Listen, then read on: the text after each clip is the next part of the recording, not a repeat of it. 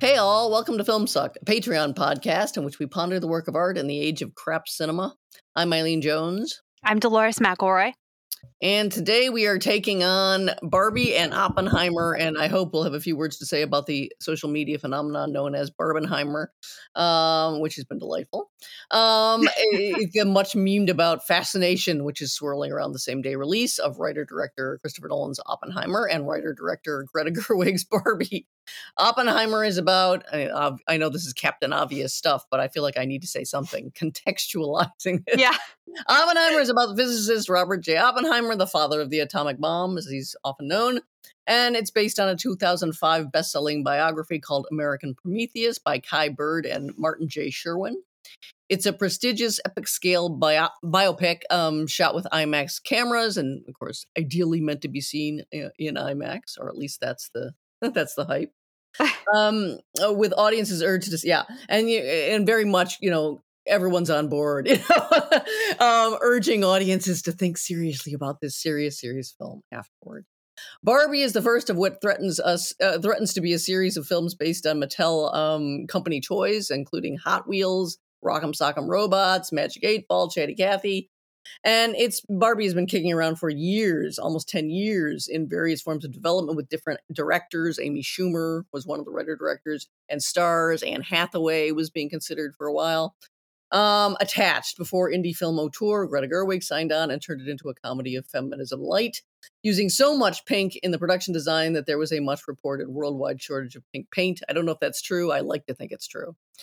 Anyway, so we have tons to talk about, and this is so much talked about, and we're a little late to the game, but I feel like it's doing such incredible business, and more people going all the time, and then feeling like they have to report what their experience is, that It doesn't seem like it's too late at all. I mean, already Barbie, I think the latest stats are Barbie has made $750 million worldwide, and Oppenheimer has made $400 million.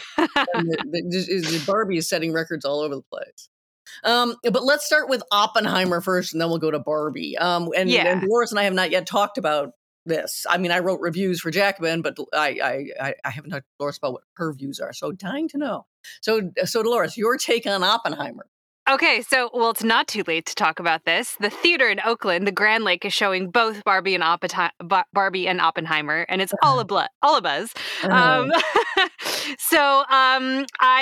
me put it this way. I cried at Barbie, but not at Oppenheimer. Wow. I didn't cry it either, but, that's the kind of gal I am. Anyway, carry on. Oppenheimer was forgettable. I've forgotten most of it. I don't know. Which is a nice take, because it's the one I have not read is someone just simply saying yawn. I haven't read that, but carry on. Oh, you bet. And an hour and 15 minutes in, I checked my watch and I was like, dear God, I got like almost 2 more hours. I don't know. I have things in the margins like, this is the highest praise I can muster. I wrote this to myself, grateful for no childhood stuff. 70 millimeter looks good. Did you see it in IMAX? Because I actually didn't. I did not see it in IMAX, but the Grand Lake in Oakland did show it in 70 millimeter. And I didn't, I was kind of unconscious of it until partway through. And I was like, why does this feel nice? Why does this feel like a bath for my eyes? And I was like, oh, it's not super high definition, whatever. Mm-hmm. It was lovely and soft. Okay, I think back to business. The film is tricky about its opinion on Oppenheimer. It puts the trickiness onto the shoulders of the protagonist himself. And at the end of the day, you kind of see that, or it's suggested that Oppenheimer is aware of how he may be remembered. That's one of the reasons he agreed to be sort of martyred by a secret, not really a trial, kind of like a board review of his security clearance in the 50s. And it becomes sort of clear by the end that he understands that someday this will all come out and he will look pretty good by appearing to have moral concerns about the atomic bomb. I just can't stand it. Carry on. don't know what to say. So throughout it, it's really weird. Like, you get one of the opening incidents is Oppenheimer at Cambridge nearly poisoning his instructor. He injects cyanide into an apple because his instructor's been kind of a dick, and made him stay in the laboratory as a punishment for being sort of slow in the lab instead of going to a lecture. And that seems like a pretty asocial thing to do. Can I just interject? There's commentary on this because Oppenheimer's, is it son? I think it's his son or grandson, is objecting strenuously to this. Isn't it a matter of historical record? Well, two different biographies that I know of have reported this. Not only the American Prometheus one that everyone's talking about and now rushing off to read, but there's another by Ray Monk. I can't remember if that's the same, if the title's just Oppenheimer or what, who reports not only that, but another incident, not so much in his youth, where he has a young woman, a date in his car, and decides to race a train. He's literally a professor teaching already at Berkeley when he does this, according to this account. And however, it's a little unclear in what I read how it winds up, but she winds up being knocked unconscious, and there's a certain amount of outrage, and that supposedly his parents, who were quite wealthy, he's a rich kid, paid her off with a Cézanne drawing and another painting from Oppenheimer's father's very nice collection. And so twice they got him, supposedly, if you believe the account of the poisoned apple, even though it wasn't cyanide, I don't think. It was just some other chemicals from the lab. The parents had to come over to England to square it again when he got into that trouble. And I forget how they got him kept him from being expelled. But no, two different biographers report this. But I think it's the son or the grandson. It just says there's no proof. But for me, it's the thing I regret about the no childhood stuff is there's no sense of him being is coming from serious wealth. So much of the Oppenheimer hubris can be attributed, I think, to him being a princeling who's not only brilliant, but rich and, kind of untouchable. Like his parents are going to come and bail him out no matter what he does. So that seems to me an Oppenheimer wrinkle that would have been so great to explore if you decided to really explore it. But instead we get this weird soft, well, according to Nolan, it's a kind of semi-first person Oppenheimer, all the stuff in color. It's supposed to be kind of colored by Oppenheimer's own sense of himself, and the script was actually written in first person. So Cillian Murphy reads the script and says, I've never seen a script that was all like, I walk into the room, I confront Lewis Strauss, whatever. Yeah. That was very deliberate, that we were getting a kind of Oppenheimerian take on himself whenever it's in color. And then you go out to the larger world of black and white for the Lewis Strauss appointment hearing. Yes. Where he isn't allowed to be on Eisenhower's cabinet after all in the end. But anyway, sorry, long interruption. I just want keep them coming. Totally. Yeah. But by the end, I think the film wanted to have it both ways. It very much wanted to, acknowledge the disastrousness of the atomic bomb. And in fact, the film ends, spoilers galore, obviously, everyone. So stop now if you haven't seen the films and you don't want them spoiled. But the film ends by revealing an earlier conversation that Oppenheimer has with Albert Einstein at Princeton. This conversation is like, hidden from us at the beginning, it's revealed to us at the end, and all that's admitted really is that Oppenheimer's aware that he set off a chain reaction that will probably destroy the world. If not literally, that was one of the literal worries about setting off the first atomic bomb, is that it would set off a chain reaction of exploding neutrons that would never end. But of course, the invention of the bomb accomplishes that in another way. And metaphorically, human beings in their non-wisdom amp up an arms race that Oppenheimer feels will inevitably lead to the end of the world. So he admits that at the end, but there are more interesting things in the middle that aren't explained or explored. There's the cyanide incident, or that the poisoning incident, Yeah. that's like never returned to. Mhm. Oppenheimer gets to become a pretty decent guy, and not only, yeah, he has leftist politics, but they're soft pedaled because this is the United States, and Mhm. he does. It's made very clear that he never joins the Communist Party, Mhm. and in fact, his association with communism is more explicitly anti-fascist than it is explicitly communist, although he is pro-union. All of these things which are extremely safe for an American audience. Okay to be pro-union, okay to be anti-fascist. Mhm.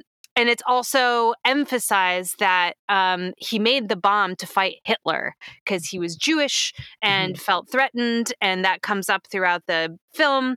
But what is kind of what only comes up very briefly, and in this sort of like hearing about his security conference in the 50s, Mhm. and what is voiced by this tremendously unsympathetic sort of mad dog, red baiting prosecutor, Mhm. is that, isn't it disingenuous to say that, after Hitler kills himself, that, you don't want the bomb that you are making to be used?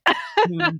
Like, Yeah. after all, you continued the project, did you not? Mhm. Um, and he, sort of has to admit to that, but it's coming from such an unsympathetic voice, that it's kind of like that very interesting, important question Mhm. becomes eclipsed by all of the sympathy that we have for Oppenheimer and his deep thoughts, and of course his admission to the equally much more sympathetic and beloved Albert Einstein at the end. Mhm. That he doesn't, that he feels bad. I don't Mhm. know. And making it the story of an individual who feels bad. I guess, yeah, if you lead the team that creates the atomic bomb and they drop it and millions of people die, I guess you're gonna feel kinda bad. That hardly seems revelatory. This movie drove me insane for that reason. Why would that, except it's such an American approach. It all has to be about an individual. That's what really Mhm. matters. So that's why we're not gonna show anything of, like, documentary footage of, I don't know, Hiroshima, Nagasaki, any representation of what actually happened? No, you get Oppenheimer vision of him walking through a charred corpse and Mhm. imagining he sees flaying skin coming off faces of his cheering audience, Mhm. and you have to go with that as, like, I've even read reviews by critics claiming that's the more chilling and effective way of representing it Right, than to anything suggest it about. is unrepresentable, right? Yes, Yeah. yes. But they're actually praising him. Another Manola Dargis in the New York Times uses the famous Francois Truffaut quote about how there's no way to represent war, even if you're a pacifist, without glorifying it. Well, of course, Yeah. what Truffaut meant was war has so much that's kinetic and exciting. If you're going to do battles and explosions and the drama of people dying and their comrades dying, yes, you're going to wind up glamorizing it. Not if you show if you show footage of what happens after you drop the atomic bomb, that is not gonna be war glamour footage. Right. He uses that quote to say, "Yes, yes, how wise of Nolan." I mean, it's like everyone Nolan's publicist. Do I you just take totally. dictation from the man? You might as well. I've read so much just kind of windy, vague nothing blather about how complex this is, and we get such a sense, and we understand so much more, and I'm like, "What do you understand? I What is it the insight?" This really makes you think. About what? what What are you Yeah, thinking about at the end? exactly. Ah! And I you're so right. My biggest quibble, or not even quibble, hatred of this film is it seems to constantly veer off from exactly the points that seem most interesting and that most need to be investigated. Mhm. It happens Yeah, over and over. And once again, like with every biopic, I swear to God, it's the worst form. If you read any of the details of what actually went on, they're so much better. Like yeah. when Einstein tried to persuade Oppenheimer not to do the insane thing of going before that kangaroo little court. He just said, "There's no reason to subject yourself." It was 54. By that point, it had been years of HUAC hearings. Mhm. People were fleeing the country to avoid having to appear before these. No good was going to come of it. So he tells him, "Do not go." You have Yeah. various protections built in. The academy stood behind him. This is how he goes on writing, he goes on lecturing because, the academic world will not stand for him being totally blackballed. So he goes on with a career after this. They don't show this, of course. They make it sound like he goes to Elba and is totally exiled or something. But anyway, Einstein said after Oppenheimer said, "No, I'm going to appear." He went by. It was an assistant of his, and he went by and he said, "There goes a Narr, which is Narr, which is German for fool. Ugh. There goes an idiot." Mm-hmm. You know, and like, why does he go? And your explanation is the best one I've heard. Yeah, Is like that he kind of knows he's going to be martyred. It's going to be the passion of Saint Oppenheimer, mm-hmm. and he will then be looked at kind of weirdly sympathetically, belatedly, or something like that. That makes the most sense of anything I've heard. If I were going with my rich kid thesis, I'd think some part of him believes he's too important a man. He's too untouchable. Nothing really bad can happen to him, or something like that. I would have maybe bought that. But as it is, you're just watching such soft waffling around that it's like, I don't know who is this guy? I have no idea. We have no idea. And I got my thesis from an exchange between Kitty Oppenheimer and Op at the end. Oh, and she's kind of like, why did you do that? Oh, yeah, she keeps saying, why didn't you fight? Why didn't you over and over? Why do you get all soft and pitiful? Yeah. Yeah, and she basically says, do you think the world will forgive you if you martyr yourself? It won't. And he says, we'll see.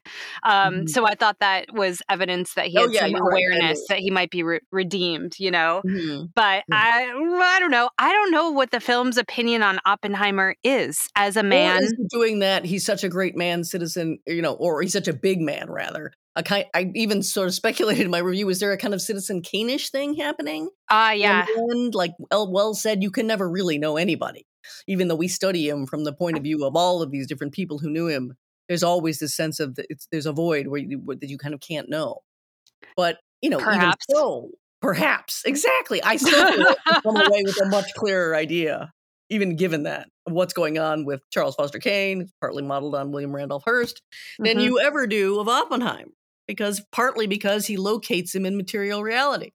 Kid who comes from poor working class Colorado family is suddenly elevated by a mining bonanza to wealthy. He gets snatched away from his, Wells was a serious leftist. He gets snatched away from his family, his roots, his community, and he gets raised, as Wells always put it, by a bank. This is what you get when your kid is raised by a bank. Only a banker is his guardian. So as you go through all the convolutions and seeming contradictions of Kane, they all actually do cohere quite well. I feel like you get a very strong sense of what was driving Kane in what might seem to be contradictory directions. He's a super lefty champion of the people for a while, and then he goes totally right wing and is a supporter of Mussolini and Hitler briefly. He does the same kind of traveling through the wild political swings that we see with Oppenheimer. We see Oppenheimer go from, supporting Spanish Civil War, sending funds. He's very pro-union, very active about it, apparently, to making this wild jingoistic speech after the dropping of the bombs to say, well, I bet Japan didn't like that. And if only Hitler were alive, we could have dropped it on Germany too. He gives this very rah-rah speech that's supposed to show what a patriot he was. And that gets thrown into the mix too. But there's still, you just come out of it and it's just so cloudy. And frankly, Cillian Murphy, who I think is great in general, I'm just like, I don't know what you're doing half the time. Totally. I love looking at him. He's he's so photogenic. You can stare at him forever. But he seems to be deliberately doing a kind of, to me, blank-eyed thing. He seems to be trying to be opaque for a lot of the time in a way that I just don't get. I don't get what the point is. It's true. It's like the film's view of his genius is just like it's almost an inevitable result of the time. Like he shows him listening to Stravinsky and looking at Cubist paintings, and and reading The Wasteland almost all at the same time. Exactly. So he's the modern man. Yeah. And it's like nuclear fission is just one more revolution in aesthetics that again, there's a sense of like inevitability, and in that it's impersonal, and there's no morality to it. It's no one's fault. He is just the deliverer of the fire, I guess, to take the Prometheus myth to its conclusion. He's the bearer of this. And I don't know if I agree or disagree with that. What's confusing is that the stakes of the film, the structure, is all about moral judgment. I mean, there are trials interwoven, right? So that to me means that the film should have some opinion on the morality of Oppenheimer if it's framed with a trial about his morality. And here's the weirdness. Not only is it it's not supposed to even be a trial. It's supposed to be a little hearing Yeah. to whether or not to renew his or revoke his security clearance. And of course it's fixed. It's, it's already decided. It's crooked and all that jazz. They mean to blackball him as a commie. So that's part of it. And it's flashbacky all over the place. You're always cutting back and forth. And then in the black and white section with Strauss's, the hearing to what they think initially is, just a shoe-in. He's supposed to be confirmed to be what now? Secretary of Commerce, I think, under Eisenhower. And all of a sudden that gets thrown into question. So they take place. I had to look this up. One is in 1954. I guess the film makes that clear. That's Oppenheimer's little hearing. Strauss's is in 59. So there's this kind of payback feeling, like, the way Oppenheimer gets railroaded, it comes back to bite Strauss, and you find out, again, these spoilers all over the place. Much is made of the reveal that Strauss is the man who does this, who basically puts the finger on Oppenheimer for destruction. Yeah. For me, that's just fundamentally so, like, really, are we supposed to care? Are we supposed to find that, like, oh my God, not Strauss? Is that really supposed to be full of emotion and import? But it's treated like that. Yeah. It's treated like that's a big, like, reveal. I could never have imagined he would be so evil. I'm watching it just like, it's just a storm of men in suits. All being introduced to each other, then all talking, then all shouting, and you're clearly supposed to be investing way more. For a while, I'm like, who's who now again? I know. 9 million important figures in history. That's so true. And they're all so self-important in typical Christopher Nolan fashion, and striding around in this way that is so obnoxious. And then you have these two women thrown into the mix. The lovers / wives of Oppenheimer, and of course, all built around sex scenes. And you're just like, holy Jesus. Nolan is the most regressive ass who ever stepped. He really is. Undeniable. The only actor who comes out of this is Robert Downey Jr. Oh, yeah, exactly. He does he's getting tons of praise because he's pulled back all of his usual bigger mannerisms. I've always liked him. I always said I love great. him. He's a wonderful actor, but he has been coasting a lot. He's in Marvel movies and shit. Totally. How hard is he going to work? But it has been kind of sad to see someone who was so in the zone for so long, really giving great performances, kind of coast. So now he's back, and he gives everything he can to the Strauss character. It's really well done. You bet. And it's a kind of like Kaiser Soze situation. Yeah. And he's fantastic. Everyone else is, and I blame Nolan because I love Cillian Murphy, but I agree. He's blank. I don't know what he's bringing to this except a beautiful haunted face. He's supposed to be a kind of sort of sympathetic cipher, but I'm like, that can't be right because then that doesn't make sense of anything else that's going on. Poor Florence Pugh, who I think is, again, huge fan, but... Yeah. But oh my God, she's got nothing to do except like have sex with Oppenheimer and kill herself. Two classics of women on screen, And then Kitty Oppenheimer, who of course Kitty is getting more and more poisonous as you go. She's already pretty poisonous. So it's like Oppenheimer's only attracted to, former communist or communist women who are poisoned. They seem great, by the way. They do seem great. Oh my God. But she just gets steadily meaner and tighter and weirder as they go. She's a raging alcoholic, and they literally show her like practically hurling her toddler into his arms. She just has no desire to be a mother, and they're making this writ large. Well, from what I've read, Oppenheimer was not exactly the warm, caring daddy. So you're like, really? We're going to throw her under the bus on this, are we? Okay. But then suddenly, later, you get this whole tribute to the greatness of their marriage. Like, we went through the fire together. Wait, what? I thought the whole point was she is completely internalizing all the toxins of being in the Oppenheimer world. I thought that's what they were going for. She's like the truth teller, as the drunk woman always is, but it doesn't. She's so poorly directed. Like, I love Emily Blunt. I love a drunk, caustic wife. Truly my favorite type of all time. And I laughed. Her scenes were so cliche. I was like, Mhm. what the fuck? Like, Yeah. they used to do this in the 50s, but it was better? Oh, I Like, know, I don't. the baby crying in the other room, and he's like, "Shouldn't you go to the baby?" And then she goes and picks up a whiskey bottle. Great. George and Martha with far less panache, you know? So, like, I don't know. It was laughable is what it was, and Emily Blunt did not come out well, and I blame Nolan, you know? There was nothing about that way it was directed to support her performance. A totally thankless, nonsensical role. The kid thing never comes back. They drop off their child with some friends who are the friends do kind of like lightly ask Oppenheimer to commit treason and reveal nuclear secrets to the Russians. But like the being shitty parents never comes back. It's just like there to be like Kitty Oppenheimer is a postpartum monster. Nothing, and then it goes nowhere. I don't know. Yes, exactly. You don't see their kids again. I don't know. Yeah, and Florence Pugh having to like be shown having sex in a kind of a fantasy sequence showing how poor Oppie is being pilloried.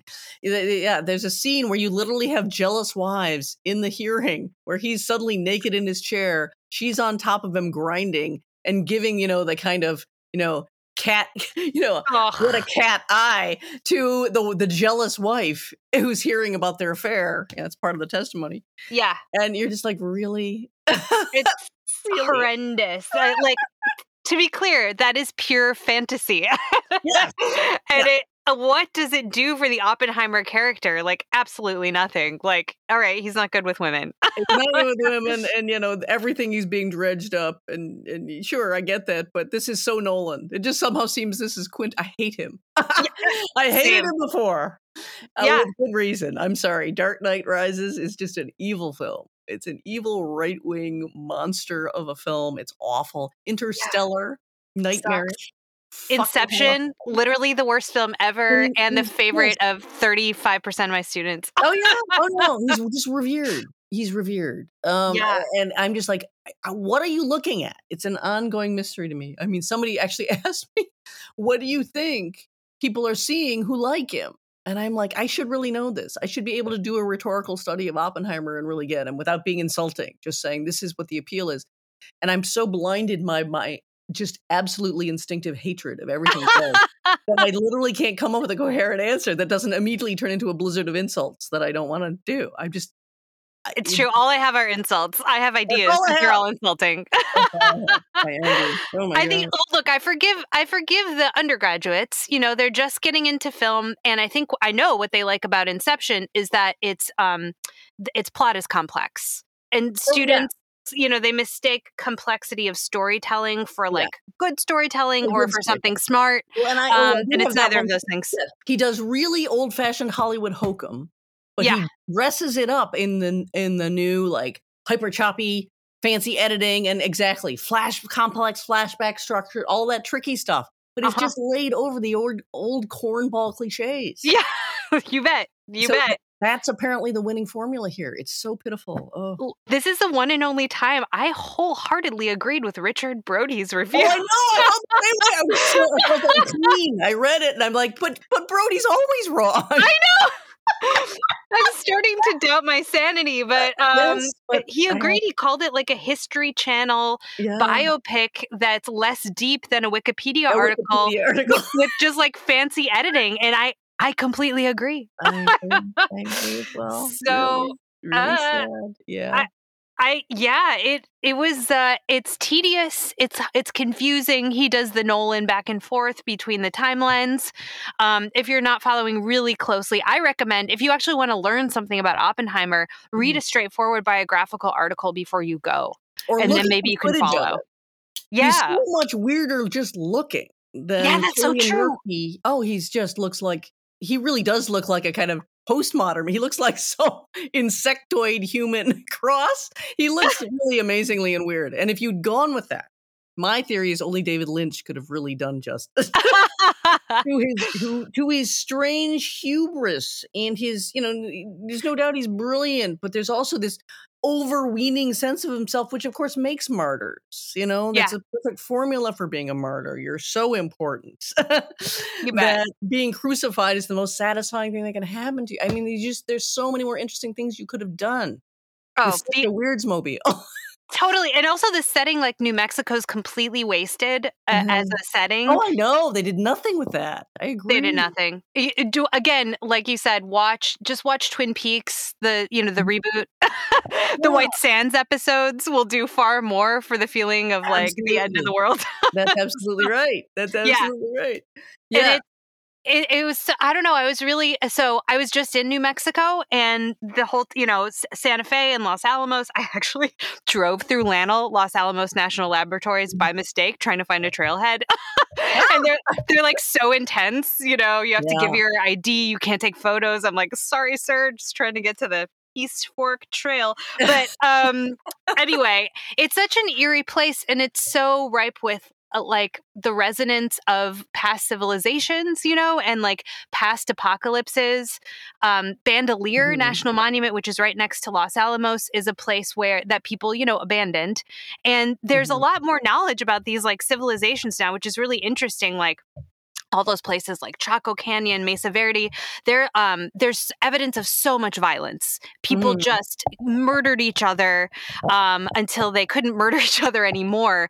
And there's kind of also evidence that the people who now live in the Pueblos, places like Taos Pueblo, et cetera, in the area, actually made a conscious choice not to live like that anymore.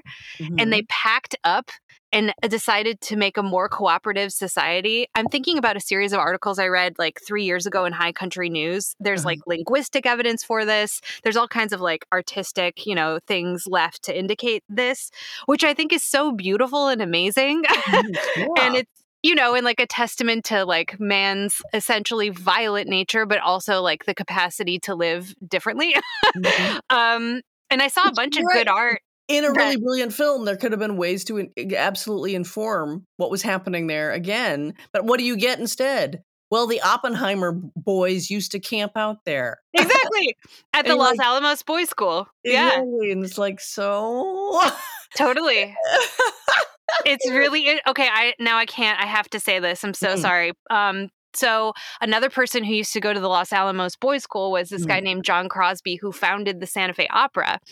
And I love that like, to me, that place in the world, that area of northern New Mexico, is so like dichotomous. The bomb was created there, and so was my favorite opera company that I love very much. Shout out to Santa Fe Opera. But it's like, this is what mankind is, like sublime and completely destructive, and who knows what's going to like win out. And also, obviously both of those people are coming from the East. They're both wealthy New Yorkers, both from the Upper East Side. Crosby's not Jewish. Oppenheimer's family is, but there's like a kind of like colonialism that's it's not even dealt with at all. Oppenheimer just gets to say in the very sympathetic way, the government asks, what should we do with Los Alamos? He's like, give it back to the Indians. Did he even say that? I don't even know. But I don't know either. There are so many. That was also a saying. That was also a kind of humorous saying. Oh, was it? Yeah, in 40s, 50s, etc. You'll say, give it back to the Indians. And it's a line in Giant. Do you know that movie Giant? Of course. Oh my God. How could I ask? How the fuck did I forget that? Big fat Texas melodrama at a certain point. The father's built the biggest ranch in Texas, it's millions of acres, and none of his kids want it. Yep. And he says he's bemoaning this, and his youngest daughter says, give it back to the Indians, Dad. So it just became a joke. Oh God, you're so right. Back to the Indians for one thing. And Giant, unlike this film, deals with that.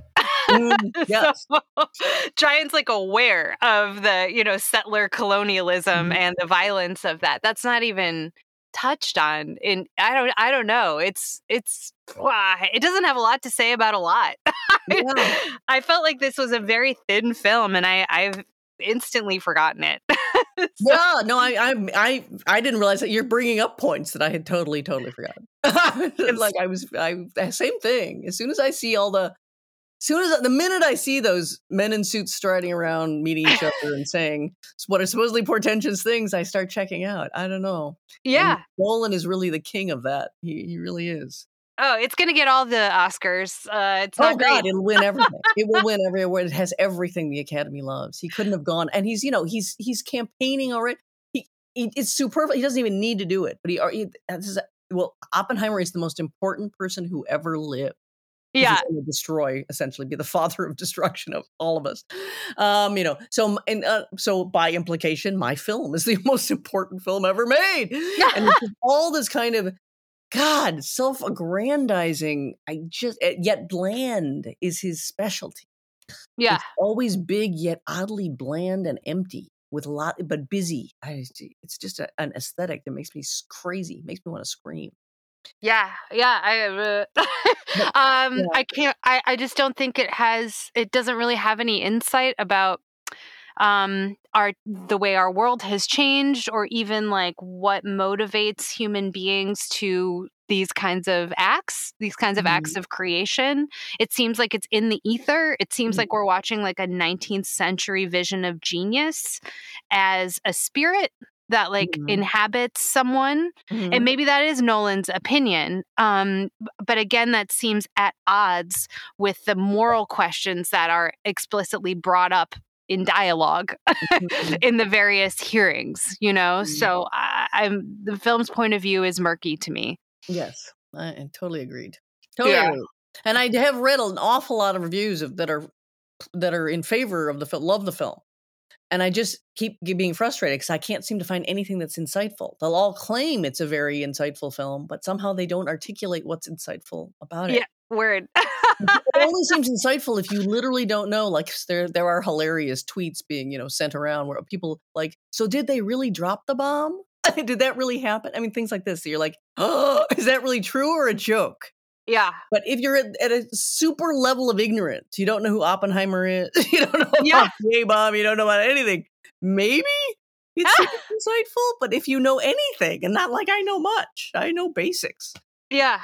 I was just sitting there going, this is the most, everyone's making the most obvious argument. We have to create the bomb because, Hitler. Nazis are Hitler's trying to create the bomb. We have to race to ether. It'll shorten the war. Blah, blah. It's just all the most rote takes get trotted out. Totally. In such a, it's boring. Boring as hell. You're right. So boring. You're absolutely right. It's like, I remember this in high school history. These were the debates that were introduced to us. Yeah. And it's like you're writing a high school history essay where you need to like debate it. And the high school level debates are the ones, or points are the ones you're given by the film. So, and it would be even like, are we coming out at the end just saying this should never have been done? Regardless, it just shouldn't have been done. No, we're just coming out going, wow, Oppenheimer sure was sad. Yeah, and apparently he got destroyed, and apparently he's going to be our destruction eventually. But really, that's not making any. There's still no sense that we just shouldn't have done that at all. Exactly. No one will take that stance. No. In the film. Yeah. Yeah, it seems inevitable, and you're right, and it's also like eclipsed the real question by the story of this like sad, tortured genius. Yeah. So anyway, there's an image that might help us transition. Oh, please.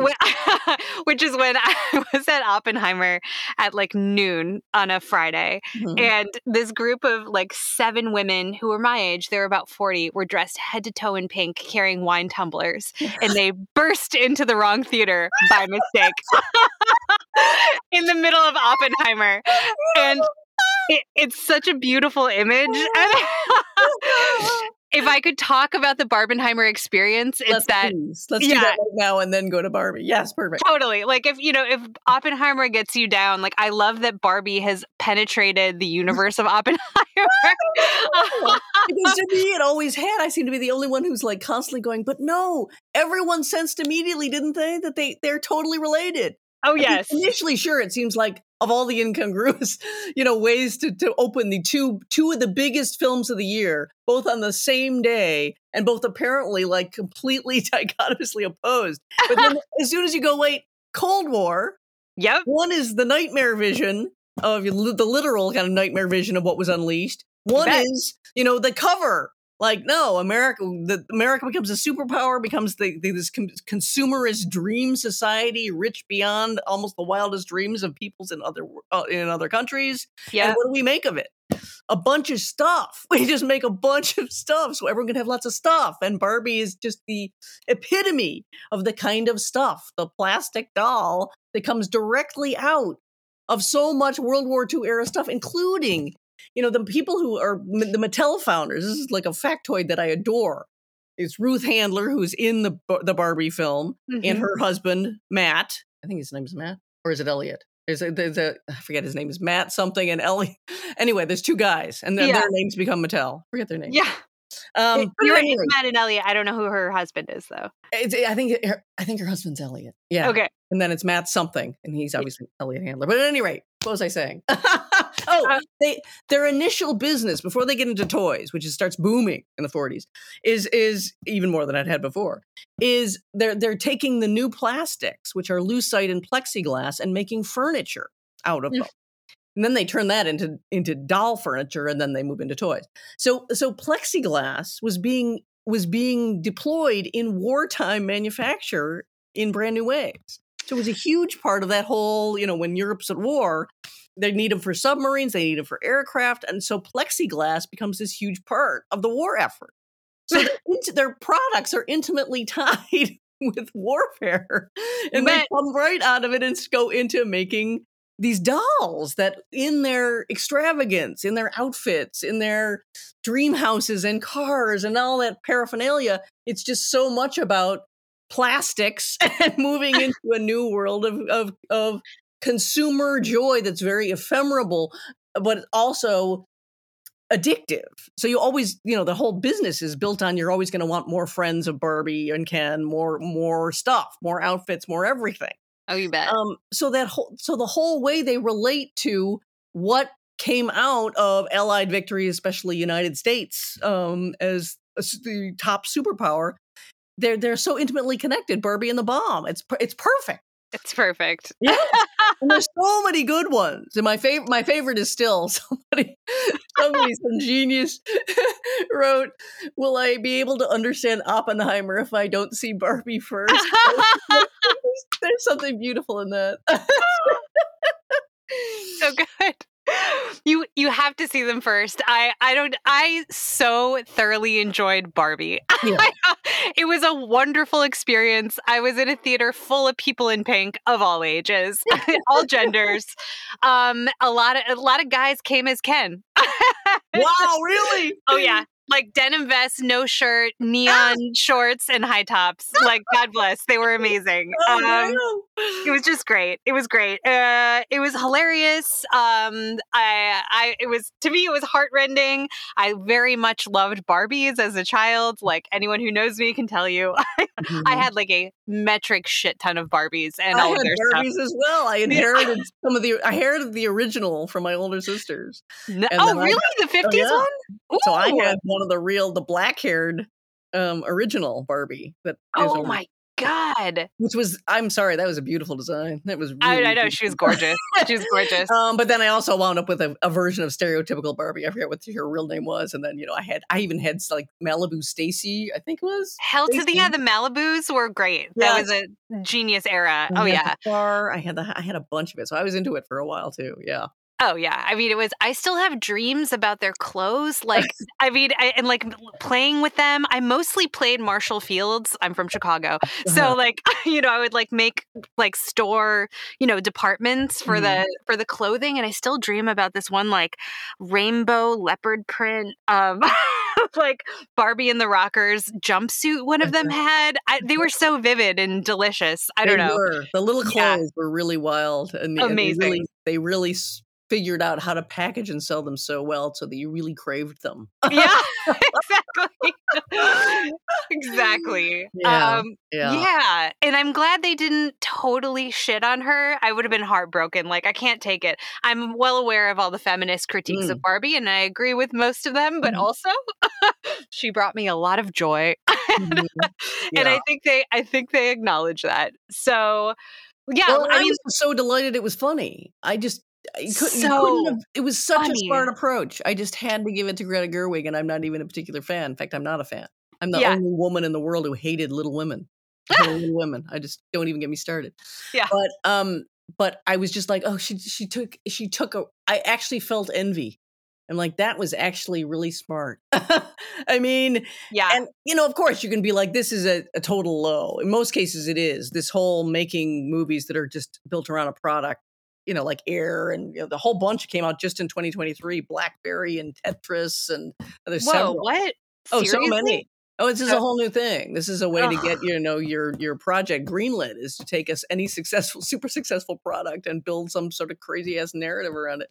So Nice. given that you have to do this, but by the way, I have to admit, it's not that much further from the basic, crass mentality of Hollywood all along. It's always been, how do you sell more?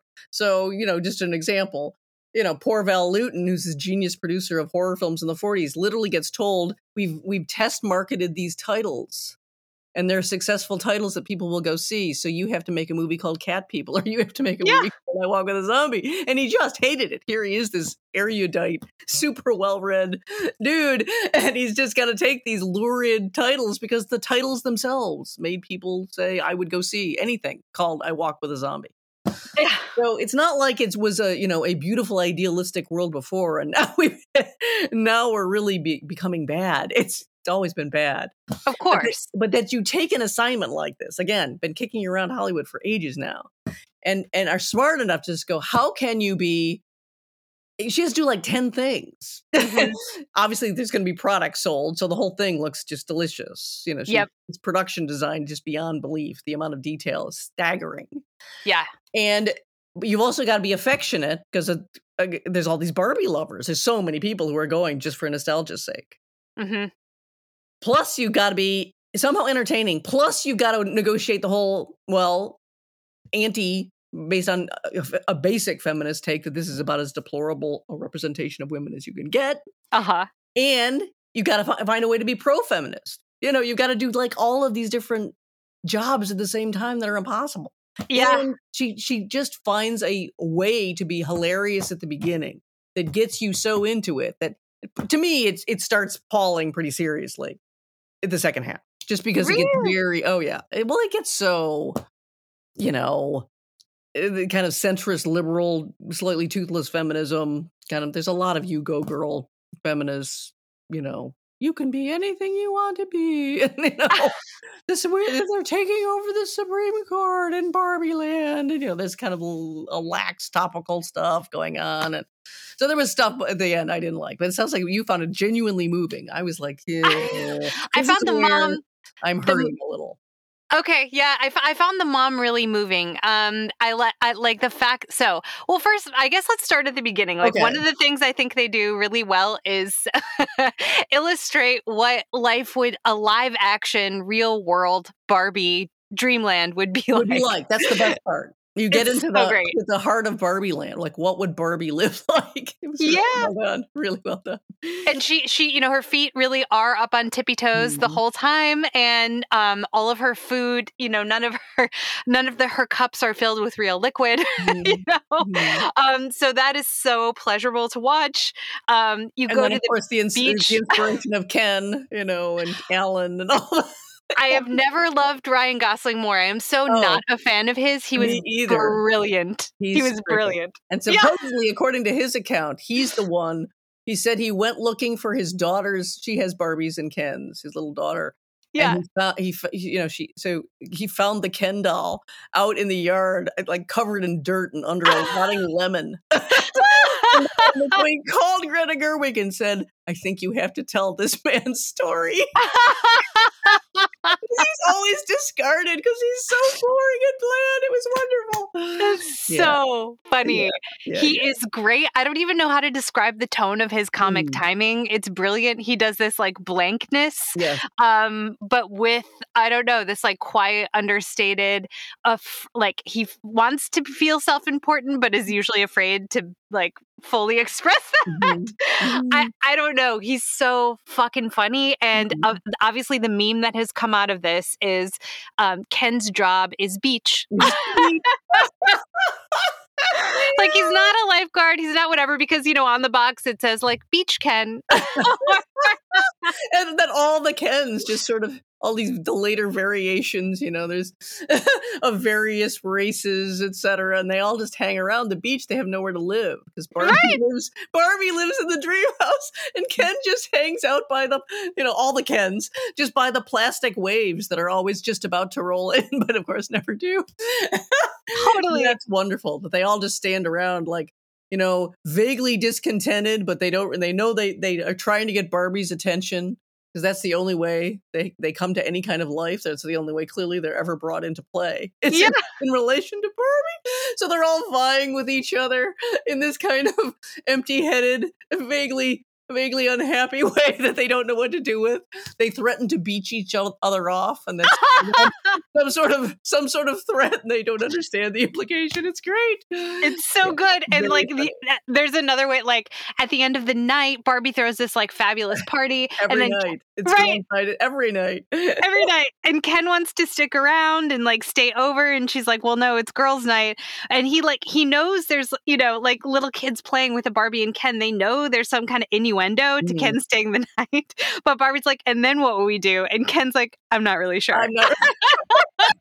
He does have wonderful pauses while you see his brain try to compute things before he responds that are very nicely timed. He's very good at comedy. I gotta give it to him. He was hysterical, and he was excellent. There was like a lot of dancing, a lot of choreographed, hilarious dances. He's really good. I mean, he came up in like the Mickey Mouse Club, so it makes sense. He can like bust a move, But it was like such a joy to watch him. And Margot Robbie is wonderful. She's great, very convincing as a real life Barbie. And then so Barbie starts to have dark thoughts, and Eileen's favorite line, and mine too, she's throwing this big rager as she does every night, and then mid dance she's like, do you guys ever think about dying? Really beautiful. Existential crisis Barbie was very inspired. Very totally. And as her like realizations dawn, she's very good at playing sort of like vulnerable and crushed, because she just thinks of herself as every little girl's or every female child, at least up to a certain age's favorite. Then when she gets to the real world, she discovers she's despised by many. Yes. And she does. She looks so crushed, and she's standing there in some outlandish cowgirl outfit, spangled pink cowboy jumpsuit thing that she's wearing. Yeah. You bet. And the conceit is that there's been like a rip in the continuum between Barbie Land and the real world. And what I love about this film is, that's absurd, but they don't get too far into those technicalities. It's just like, it's just a kid's movie, or like that plot level. I don't know. It's sometimes my main qualm with movies is like too much plot. I don't think this has too much plot. I think it's the perfect amount of plot. I don't quite agree with you. I thought there was a little much. I would have loved to just stay in Barbie Land and work out. As soon as it got to be every little girl is tied, every doll is tied to the person who played. That starts to get very Pixar plotty for me. I'm just like, do we have to? All right. Do we have to meet the first spoiler? It's not the girl they initially think. There's a teenager that they think is the person who played with the Barbie and gave her dark thoughts because she's getting into the dark teen mode. It's her mother. So the daughter is Sasha, and she's played by Ariana Greenblatt. Is that right? I have it here. And the mother is America Ferrara. Yeah, Ariana Greenblatt is Sasha. Okay. And it turns out it's the mother. And that is funny when you see the mother, who's a talented artist, is drawing. She works at Mattel. Is drawing. What is it? Isn't it Existential Crisis Barbie, or it's called something else? It's Intrusive Thoughts of Death Barbie. Yeah, that's great. And they are these beautiful drawings she's making. But anyway, that's how that somehow it's not explained, thank God. But I guess you're right. My fear was that there was going to be even more. That would be very Pixar. Just layering story after story of how the world works. And it's like, do we really need to know how the real world works that much? I don't think so. But there is a really funny thing of meeting Weird Barbie, who's the roughed up Barbie. What happens when people play rough with their Barbie? That's Kate McKinnon. Yep. who lives in exile in a bizarro, messed up house, and she has chopped hair and marker on her face, and is always in a painful looking split. That was very funny. Hilarious. Who has to give her the choice of pink high heel or Birkenstock, stay in Barbie land fantasy or find the real world. So that was all handled again, as long as it stayed funny, it was, for me, it was just working. It was working really well. Yeah. It does get more and more solemn, and to me, confused. Keeps trying to make it more and more like, I don't even know that montage stuff at the end. Is it just like Barbie is some sort of progressive uniter of all mothers and daughters throughout time or something? That was a little gross. Barbie has to Rhea Perlman is her creator, and Barbie wants to become human and has to experience this montage of what it's like to be human. Is that the one you're talking about? Yeah, that one. And isn't it all mothers and daughters, or it's all women? It is all women. I don't know if it's mothers and daughters. There's at least a lot of mother and daughter action that made me just go, what are we doing here? Because it starts so funny. It does funny grandiosity by borrowing from 2001. Yeah. So you have this creationist image of a gigantic Barbie showing up next to the cliffs, basically on the sand. She's 20 feet in the air, and she's awesome. And just that very grandiosity, of course, is funny, but of course is also wonderful because it's just original Barbie is this iconic, figure in her black and white striped bathing suit and everything. Yeah. So the artwork works so wonderfully, but at the end, for me, I could feel a kind of struggle happening. Like, okay, how do we get out of this now? We've been allowed to make fun of Mattel. So, we've had Will Smith playing the CEO of Mattel, his usual kind of blank-eyed, supposedly idealistic, but really crass kind of dolt. So there's been a lot of, joking about that. That was nice. At least, you get to take a few shots. They're very soft, but you do. But in the end, it's all got to be elevated somehow. Well, but the final scene redeems it, does it not? Well, that last line. Yeah. That is a good last line. Yeah. Maybe we won't spoil it. Maybe we won't tell the last line. It does have a very redeeming last line. Yeah. Yeah, kind of icky section in the end that often happens in American films, which is maybe why I'm hypersensitive to it. If you're ever going to have a sellout of a project where you now have to say the conventional conformist thing to take back all the cooler things you did before, it's going to be right in that heading toward, the climax and denouement. It's right there. You're going to have to tack on something that appeases. And it just seems like in the end, it's like, okay, this is stuff that, I don't know, maybe it's Mattel, maybe it's Gerwig. I don't know, some combination of those creative forces. She's the writer-director with her filmmaker husband, Noah Baumbach. Mm-hmm. You don't know where. Eventually, they're not going to tell. What the negotiations were. She makes it sound like Mattel was pretty good. There were things they didn't like. Mm-hmm. But she claims she would hang tough on them, and Mattel would be like, well, okay, let's let you go with this. And it helped that Margot Robbie was also a producer and wanted to go with Gerwig all the time. Yeah. But Mattel wanted, for example, the removal of a scene where there's a Barbie has just come to the real world and had her first rude awakenings, like sexual harassment, and women aren't running anything. Women run everything in Barbie land. Keep in mind, there's a million professional Barbies, so everything from president to construction worker to doctor to everything.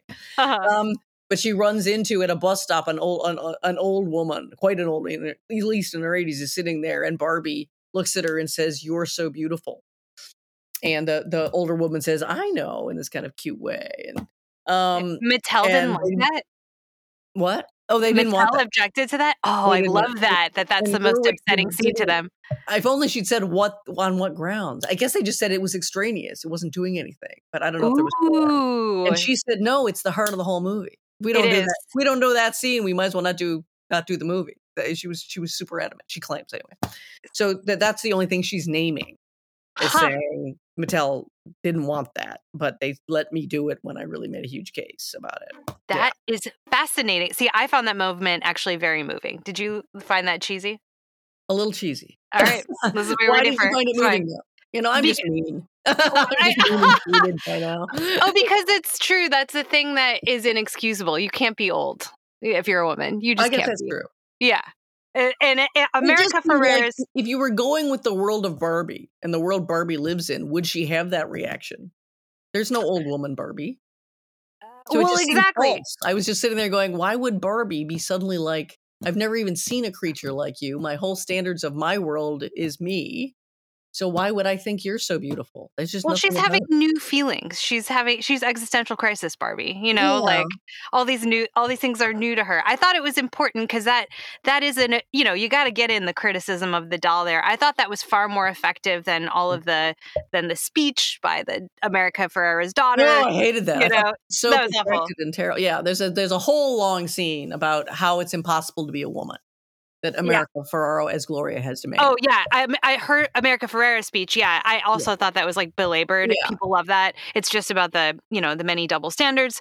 But there's an earlier one where the teenage daughter rips Barbie apart at the lunch table. Oh yes, yes. Yeah, and to me, that was fine. It was a caricature of calling Barbie fascist, and Barbie has a really good reply. Like, how can I be a fascist if I don't control the trains or something about the the economy? I don't know. It's really funny. Yeah. Yes. But they had to have someone be the spokesperson for, the feminist rejection of Barbie, which for the hard line comes up in the 60s, basically 60s, 70s is a huge rejection of Barbie. You bet. So somebody has to say it. It's interesting that they decided to put it in the mouth of an already angry teenage girl. That's also a way of reducing it, but all right. Somebody had to say it, so they give it to her. It's not inspired writing. In other words, anytime you get to these points, it seems to me like the writing suffers. Huh. So I certainly thought the America Ferrero speech was supposed to be a climactic speech, and everyone's quoting it. It's just some of the worst writing in the film. I totally agree. It's not great. It's not great. But I'm with Greta Gerwig. I will defend the old woman scene. I think that one's good. Yeah, well, yeah. Because it kind of like shows, I mean, it tells a little bit, but at least it's not like wordy. Yeah, you're right. It's not someone being very literal. Yeah. It's a moment in the street. You're right about that. Yeah. So, but it certainly seems like for me, it would have been hilarious and wonderful if they would have done something which they never would have done. So I sat there knowing they wouldn't do it. The actual roots of Barbie are so fascinating. She comes from this German doll that's based on a comic strip character in this right-wing sensationalist, like lurid new tabloid called Bild, and her name was Lily, so they called her Bild Lily, and they based this doll on. She's a call girl. And she lives off the largesse of her various escorts, male escorts who are often old, much older. and she has so many, but she has wonderful fashion sense. So she always has all these outfits and looks great. And they quote, make her the star of every bar. And she was kind of a novelty gag gift. And then of course, they found ways to amend her. She got quite popular, to amend her for, a young population that various countries wanted to license her. Ruth Handler wasn't the first one to lock on to the potential of this doll, but she certainly makes the biggest splash with her version. So if you look at original Barbie, especially the black-haired Barbie, she has very heavy eyeliner. She has blue eyeshadow. And obviously she's got the wildly hourglass figure, very boobacious figure, which is part of the feminist complaint. Highly unrealistic body expectations come off of a Barbie doll. But she has a wonderful nighttime glamour quality, which really was part of the first Barbies. You could get a blonde or a black-haired one, but the black-haired one's very memorable. Yeah. So that comes right off this much more scandalous, sexy doll that then gets repurposed for kids. So that would have been wonderful to have any allusion to that, and there's just none. When you see the Ruth Handler they've got, she's like this very grandmotherly figure sitting in a kitchen. It's all very, very domestic, and and anything about plastics, used in warfare, and all those cooler things. You just know, of course, that was never going to get off. There's no way Gerwig was going to get that past them. I mean, it was just too often I think of what a cool movie this could be if only you could do these things that you couldn't possibly do, and that was just more of it. There's no way that was going to make it in. Oh yeah, that's an incredible history. Incredible, yeah. But it pulls off a lot. It's very funny when they first come to Los Angeles. Barbie and Ken break into the real world, and Ken discovers patriarchy, which he mostly mistakes for horses. Yeah. saying when I found out it wasn't mostly about horses. At the end, I lost interest. I lost interest. Yes. He says at one point, I'm just going to nip into the library and see if they have any books on trucks. He just has some instinct that trucks have something to do with it, but mainly horses. Yeah.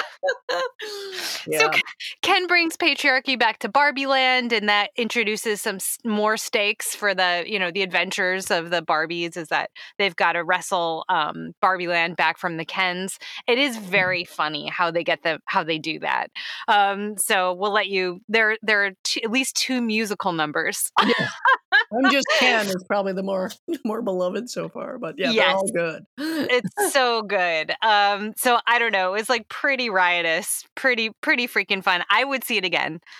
Yeah, and you can tell that there's just a lot built into the design and the soundtrack and stuff, that there are more jokes and allusions and stuff. It's really very densely put together, you feel like, for something that's just hilarious and riotous mostly. Exactly. Just like the repeated singing of the song, "The Closer I Am to Fine." Yes, by the Indigo Girls. Yes, the Indigo Girls. Yes. So Barbie, every time she's on a road trip, is singing "The Closer I Am to Fine," which is such a woman anthem. It's hysterical. And then Ken, when he becomes, patriarchy obsessed, I forget what he changes it to. He changes it to like Sublime or something. Something guy from the 90s that I should know, but I don't guy know. anthem that I didn't know, and I meant to look up too. I forgot. But there is a very funny scene late in the movie where the Kens all insist on serenading the Barbies, doing guitar solos and singing intense songs at the Barbies on the beach, and every Barbie has this horrifying, still polite look on her face, trying to hold a look of appreciation on her face when, of course, she's suffering intensely, and that's very, very funny. Totally, and that's the Barbies' plan to distract the Kens, Yes, is to having them do that. That's right. And then another one that made me absolutely roar was when Barbie approaches a Ken and says, "Can you?" or I don't know. It's like movie night, and Ken's like, "Oh no, wait, Barbie. I'm sorry, I'm losing my mind." Barbie tells the other Barbies, "Tell them that you've never seen The Godfather." All right. That's right. All the ways you can distract men for lengthy interludes. That's right. And one of them is that. And Barbie said, super essentializing about the genders, but in hilarious ways that you can't help recognizing. So fucking funny. Can you start the movie over and just talk through the whole thing? Talk through the whole thing. Oh, it's too good. Really funny. Yeah, there's some really, really funny parts. Yeah. So, I'm a huge admirer of comedy, probably more than most. I just tend to think that's a real test of absolute skill. I mean, people are going to laugh or they aren't going to laugh. It's very absolute. Like, what's funny, what's not, to me anyway.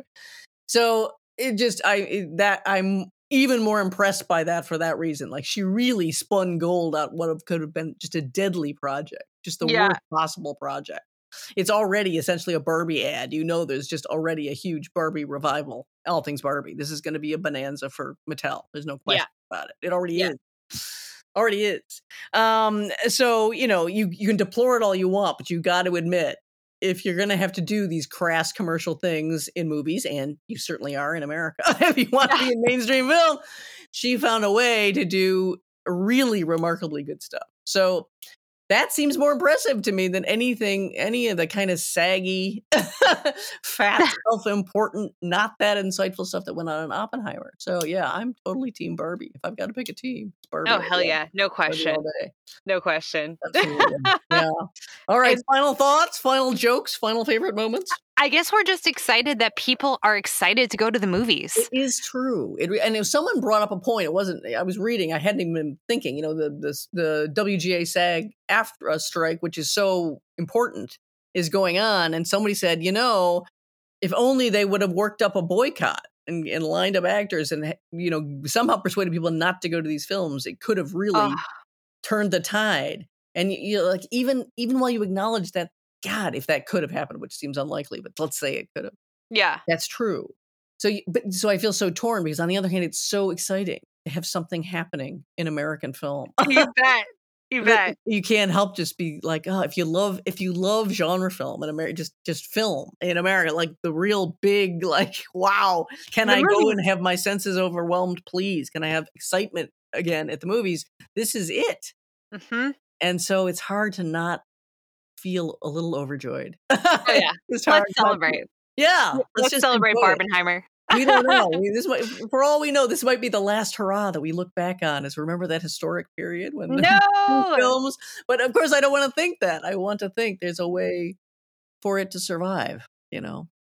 For those of us who love Hollywood, yes, we know it's crass and capitalist and all these other things. There's nothing clean. There's nothing that fully escapes. No. And I can't help it. My whole life is about loving the best of Hollywood genre film. So. This is it's been years since we had this big a thrill, I think, at the movies where everyone's talking about it. Yeah. Let Barbie lead the way. That's what I say. Let's just go with this. Just a bit anyway. Yeah. Let's revive the movies if we can. For sure.